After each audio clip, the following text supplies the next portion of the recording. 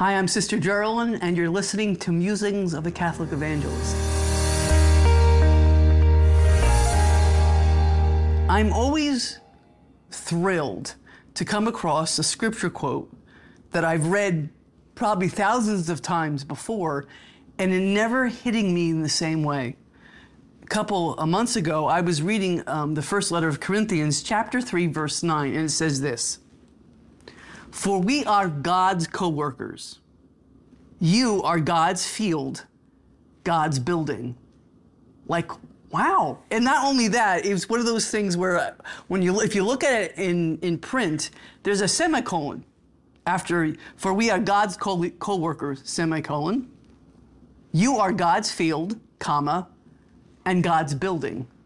So I was fascinated by that sentence for some reason. It just kind of jumped up at me off the words of the scripture. And I was amused by it. So I Googled the use of what's a semicolon used for, and why there? So according to Google, the use of a semicolon represents a decision by the author to continue a sentence rather than ending it. In other words, the use of a semicolon clarifies or explains how we are God's co-workers. Google went on to inform me that it also symbolizes a choice to keep going rather than stopping. So being God's co-workers, we are his field and his building. We are God's field. Many, many years ago, I had a great privilege of helping a friend of mine clear an acre of land. And this was like trees with chainsaws and tractors and removing boulders. And it were four of us. We spent a whole week doing it. And I'm like, how did the colonists do it with a horse, let alone with all these heavy manual and power cables? Wow. We were clearing it so we could begin planting. Isn't that what God's grace does to us? God's grace allows the boulders of our sin and the boulders of our imperfections to be cleared away so that his grace and his fruit can bear much, much more for us. So we are God's field. I am God's field. He plants his seed, and with myself simply tending to the grace that he's planted, it bears fruit for others, for him, for the kingdom.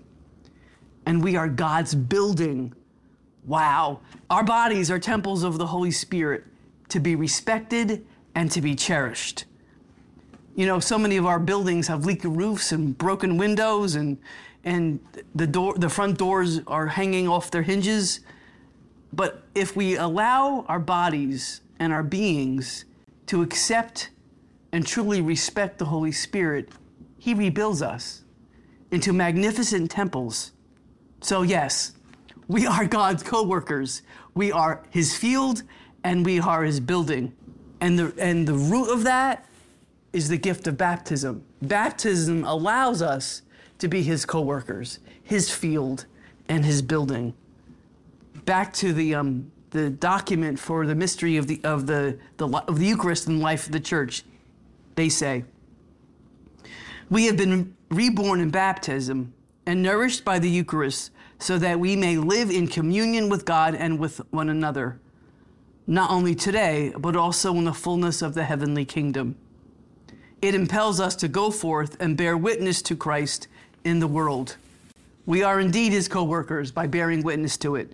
We are indeed his field and his building when others see him in us."